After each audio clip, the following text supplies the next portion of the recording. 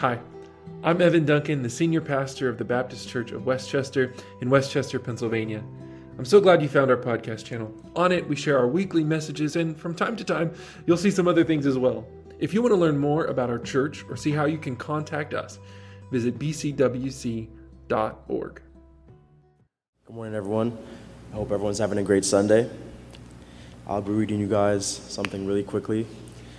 If you could turn to Luke 10, verses 25 through 28, and it goes as follows. An expert in the law stood up to test Jesus. "Teacher," he said, "what must I do to inherit eternal life?" He said to him, "What is written in the law? What do you read there?" He answered, You shall love the Lord God with all your heart, and with all your soul, and with all your strength, and with all your mind, and your neighbor as yourself." And he said to him, "You have given the right answer. Do this, and you will live." Well, good morning. Thank you so much for gathering together, for worshiping on this Sunday before back to school. I know that we are feeling lots of things in my household, and I imagine you may be as well. I'm glad that we can be together and can worship together. Thank you, Christoph, for reading from the scriptures. Also wanted to thank everybody who's been involved in the service and this summer and all this incredible stuff that's happened with our kids. What a thing to see. So thank you. And this last Tuesday, the work that was done out front, planting and caring for our physical building and creation. And thank you to the Wilsons. Thank you so much to the Moyers as well for the landscaping work that they did as well this week. So when you go outside and you see how beautiful it is, you know who to thank. So thank you for that.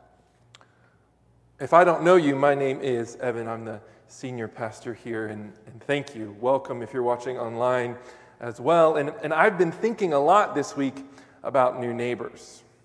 See, Brittany and I and the kids just this weekend moved into our new house. We are very excited about that. There's a lot of work to do, but we're in. And we've been meeting some of our new neighbors. Some have come over. We've gotten to know them a little bit. Some have just done that kind of like driving by and lift the finger wave. You know that kind of wave. We all do that kind of, I'm aware of your presence wave. What is your relationship to your neighbors? Who lives around you? Maybe you've lived in the same place forever, and so you know your neighbors well. Maybe you live in the same place forever and you don't know your neighbors well. Maybe you live next to family, and so you know and love or sometimes struggle with your neighbors in that way. What do you know about your neighbors? If you're a college student, maybe you are meeting roommates for the first time, people you maybe never met before, you're all of a sudden going to have to live in the same space with. Several years ago, we got new neighbors at Christmas time. Our backyards were diagonal from each other, and there had been this house back there. It was kind of unlived in and kind of falling apart. Somebody bought it and flipped it, and we knew someone had moved in because at about 11 o'clock at night, this bright green Christmas light that they had placed in their yard shot right into our bedroom window. I know. At that moment, battle lines were drawn. I was thinking, how dare they? Should I fix my own spotlight in my yard and return some passive aggressive beam of Christmas joy right at them? The scripture talks a lot about loving our neighbors. We talk a lot in church about loving our neighbors. We're pretty good at talking about loving our neighbors and thinking about loving our neighbors. It's an easy thing to do in the abstract, right? We love our neighbors.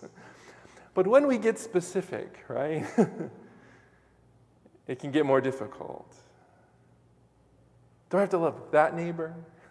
I mean, that one? Do we really love our neighbors, or do we just love the idea of loving our neighbors? In the novel The Brothers Karamazov, the great writer Fyodor Dostoevsky gives a character these words that I love. "The more I love humanity in general, the less I love man in particular." In my dreams, I often make plans for the service of all of humanity. Perhaps I might even face crucifixion if it were suddenly necessary. Yet, I am incapable of living in the same room with anyone for 2 days together. Perhaps you relate. Being a good neighbor can be hard, and it's gotten harder. Recent study from Pew, if we could put the chart up there from Pew about how we know our neighbors, if we know our neighbors, it's finding more and more people don't know their neighbors. So this is a breakdown by age, percent saying they know either most, only some, or none of their neighbors by age. And you see as the ages get younger, fewer and fewer people know their neighbors. With people aged 18 to 29, a quarter of them almost say they don't know any of their neighbors. I think the last several years has magnified that difficulty we have of knowing, of trusting our neighbors. A lack of confidence and trust has emerged. As we navigated the pandemic, we might look at our neighbors and say, how quickly could some of us disregard the risks to the people around us, the immunocompromised, the young, the old? We continue to live in a time of hostility. There are conflicts around the globe. There's disregard for our planet. There's people shooting people who simply approach their doorstep by accident. There was another racially motivated shooting yesterday in Florida. It's overwhelming. It makes sense that people are nervous about knowing their neighbors. So as we approach the scripture today and we approach this series, we'll be asking about how we might love God and love our neighbors. This is a core Christian tenet, that we would love God and love neighbors. And we're going to ask, how do we neighbor well in 2023? And what does it mean for us, the Baptist Church of Westchester, in this time, at this address? How do we neighbor? Now here at BCWC, we are good Baptists. We are not going to make you affirm a statement of faith. We do not demand that we all agree on matters of theology or practice. We have space for dialogue and discussion and dissension. Did you know we have a short business meeting at the end of our service today? We always have space for dialogue and dissension. But this call to love God and our neighbors, well, it's pretty essential to what it means to be a Jesus person. So throughout this series, we'll be looking at stories from the Gospel of Luke. Luke likely wrote sometime in the first century. Tradition says that Luke was a Gentile Christian, perhaps a physician who worked alongside Paul, though we can't be sure.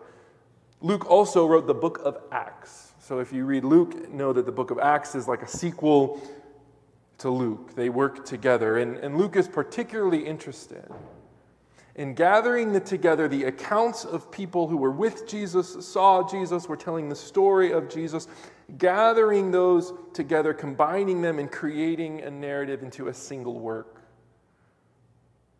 Luke emphasizes Jesus' teachings about the kingdom of heaven breaking in now in our world and how God's love reaches to everyone. Luke is particularly interested in how this good news of Jesus impacts the social realities of the world. So he's critical of those who hoard wealth or who push their own well-being over others. And at the very beginning of the Gospel of Luke, he tells us what his plan is, unlike the other gospel writers. And so we're going to look at Luke chapter 1, verses 1 through 4. Luke writes, "Since many have undertaken to compile a narrative about the events that have been fulfilled among us, just as they were handed on to us by those who were from the beginning, were eyewitnesses and servants of the word, I too decided, as one having a grasp of everything from the start, to write a well-ordered account for you, most excellent Theophilus, so that you may have a firm grasp of the words in which you have been instructed." So Luke tells us exactly his intention. He's building an account. He's kind of reporting on all the stories, the writings that exist about Jesus. You can imagine Luke as kind of an intrepid journalist, finding eyewitnesses and interviewing them about what they saw and learned from Jesus. And he takes all these accounts and he's putting them together, not just to compile history, but to show how these events have been fulfilled or how they have completed what God is doing in the world. That's Luke's goal. to show us how the story of God, the story of the whole world, the story of people are fulfilled in the life, death, resurrection of Jesus. Luke is clearly impacted by Jesus and the movement that Jesus started. And so his response is to investigate and then share this love with the readers. See, I believe that Luke goes on this incredible task, not because there was a good paycheck in being a gospel writer. Let me tell you something, there isn't. Instead, he is so moved by love, by the story of Jesus and how it has shaped him, that he wants to reflect that back to the world. I believe that we who are loved reflect that love back. I appreciate Luke's attention to detail and commitment to telling the story faithfully. In undergrad, I studied journalism, and I love that he is all about getting the story. See, Luke is convinced that people will be moved by the reality of Jesus if they know the story, and I think he's right. And I think that's a challenge for us too. So as I've studied this passage, I've been thinking about the stories that we tell with our words and our lives. Luke has tracked down all kinds of people, put in the best work to tell the best story, to compile the best account. What story are we telling? How often do we see people walk away from Christianity because someone has been telling a bad story? A community has let that bad story shape its life. A Christianity that doesn't look anything like Jesus. A church that's not welcoming, that disregards those they pass on their walk to service. We who are loved must reflect that love back, and I believe the way we neighbor is an account of our lives. There's this new show, a streaming show called Jury Duty. You may have seen it. It's this scripted comedy, and it's about this jury that has been sequestered as they deliberate about a case. There's a catch, though. One of the cast members does not know that they are on a scripted television show. They are a normal, regular person who thinks they are part of a documentary while all these actors around them do ridiculous things. And spoiler alert, though it's minor, throughout the show, we discover that this regular, normal person turns out to be like really kind and decent. I don't know why that came as a surprise, and yet it did, right? There's something in our world where we're like, well, this person is just a normal person off the street with no idea what's going on. I bet they're going to be a mess. Turns out, he was quite nice. I believe that the way that we neighbor, the way that we live reflects who we are and how we've been loved. What story are we telling with our lives and our words? Krestoff read the passage in Luke 10 where this teacher famously comes to Jesus and says, "How do I inherit eternal life?" Jesus says, "What do you think?" He says, well, I should love God and love neighbor. And Jesus says, "You got it. Go on. Do it." Now you may say, wait a minute. Sounds like Jesus is saying I can earn my salvation by being good enough. I don't think that's what Jesus is saying. See, Jesus knows that when we are rescued and made right through Christ and Christ's work alone, then we live in a way that is changed. That then we love God and love our neighbor. We live out this account of the love we have received. You've heard it said that hurt people hurt people. That's true.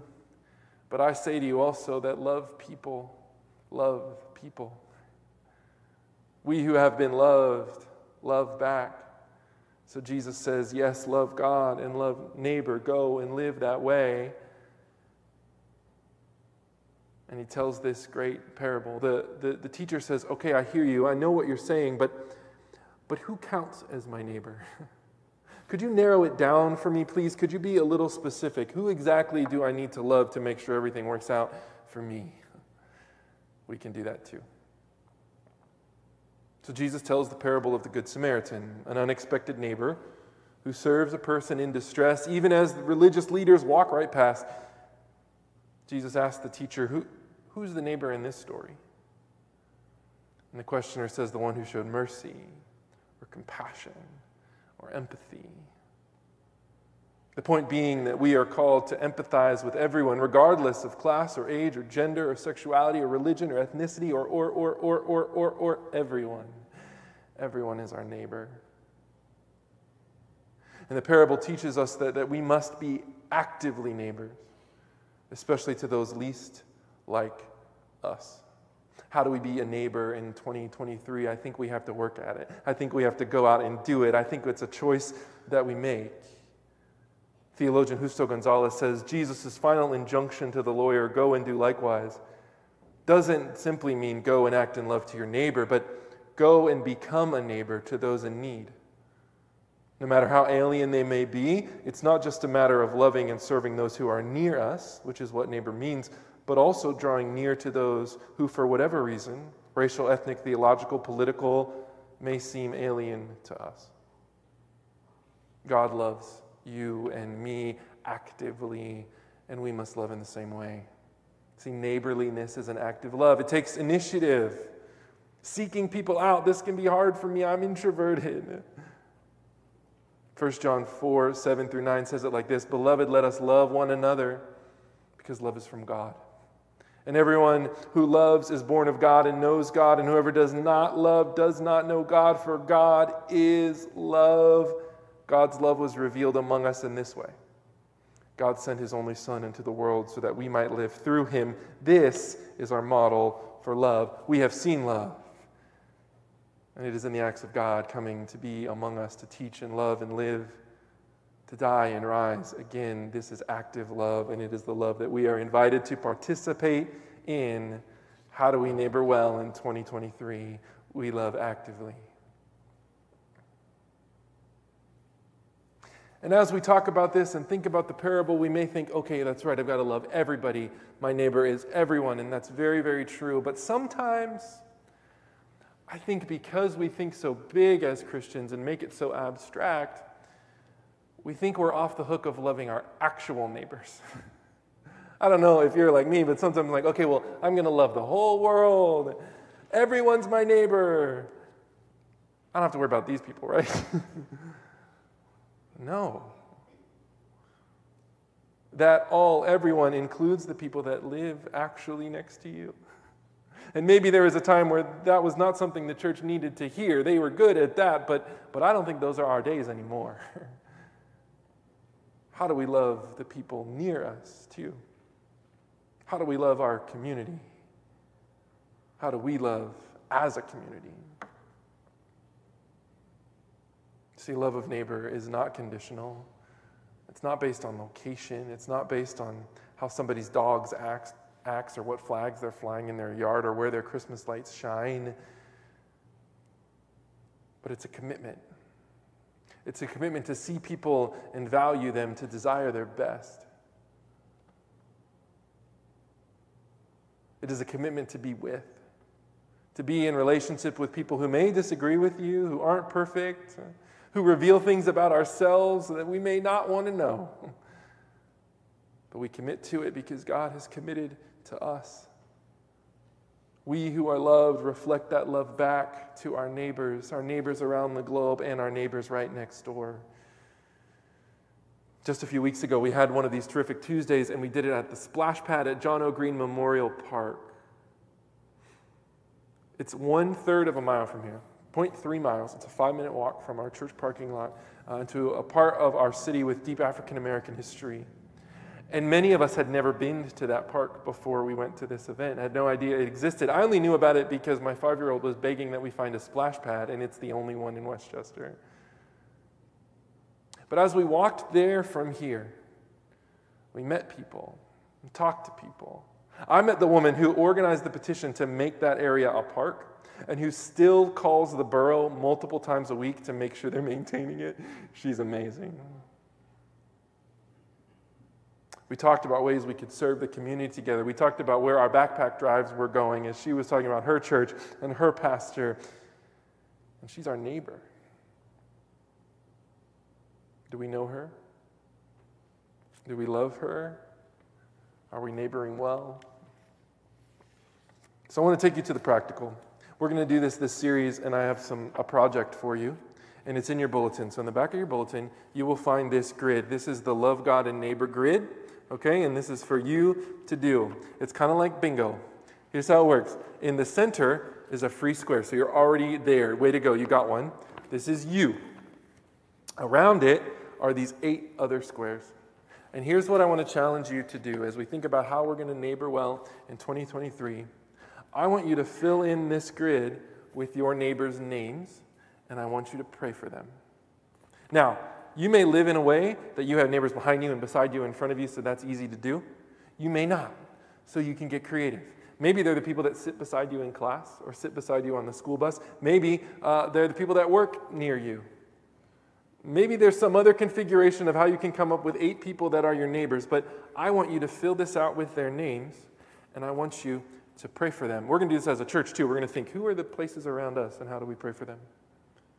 And you may say, well, I don't know all of their names. I know.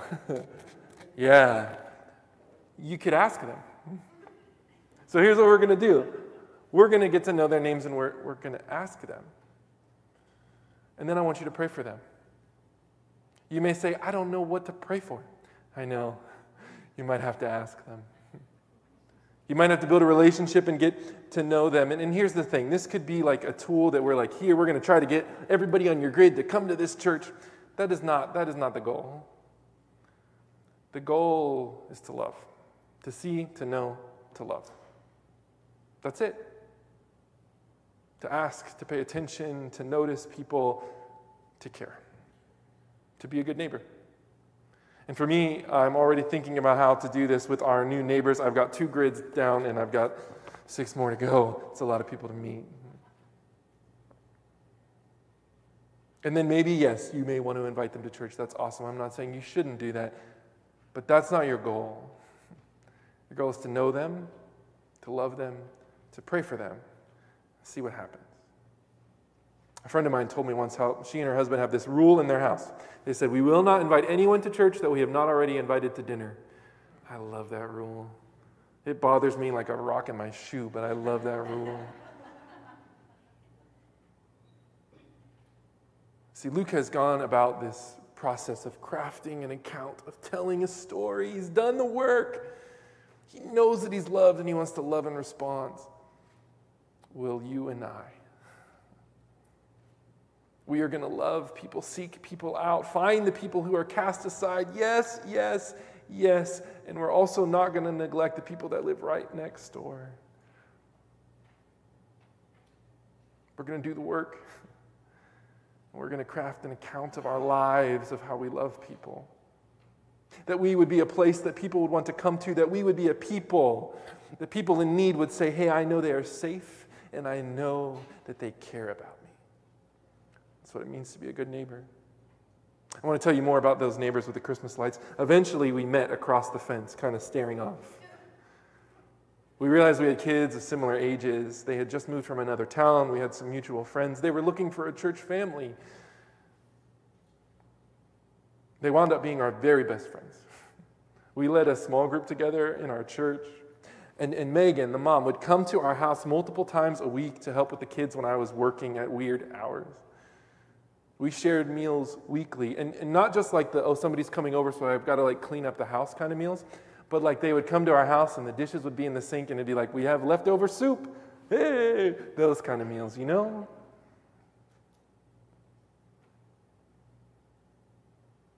The next year, I helped them put up the Christmas lights. They did not point at my house. And in fact, about 2 weeks ago, Megan came to visit us. She flew from Texas to come hang out with us and our kids. I brought a picture if we want to show Megan. There she is with our twins. And she came to visit because she had some days off. And we said, Megan, we are like in between houses and everything is chaotic and we're kind of far away from everything. And this is not a good use of your vacation time. She came anyway. And she helped with the kids. She came 1,500 miles because she gets what it means to be a good neighbor. Like we're not actually physically neighbors anymore, but she's still a good neighbor. This is what good neighboring looks like.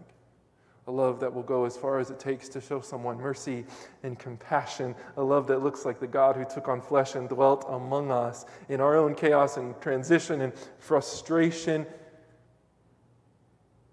She just came and knew us and cared for us and sat with us, showed mercy, compassion.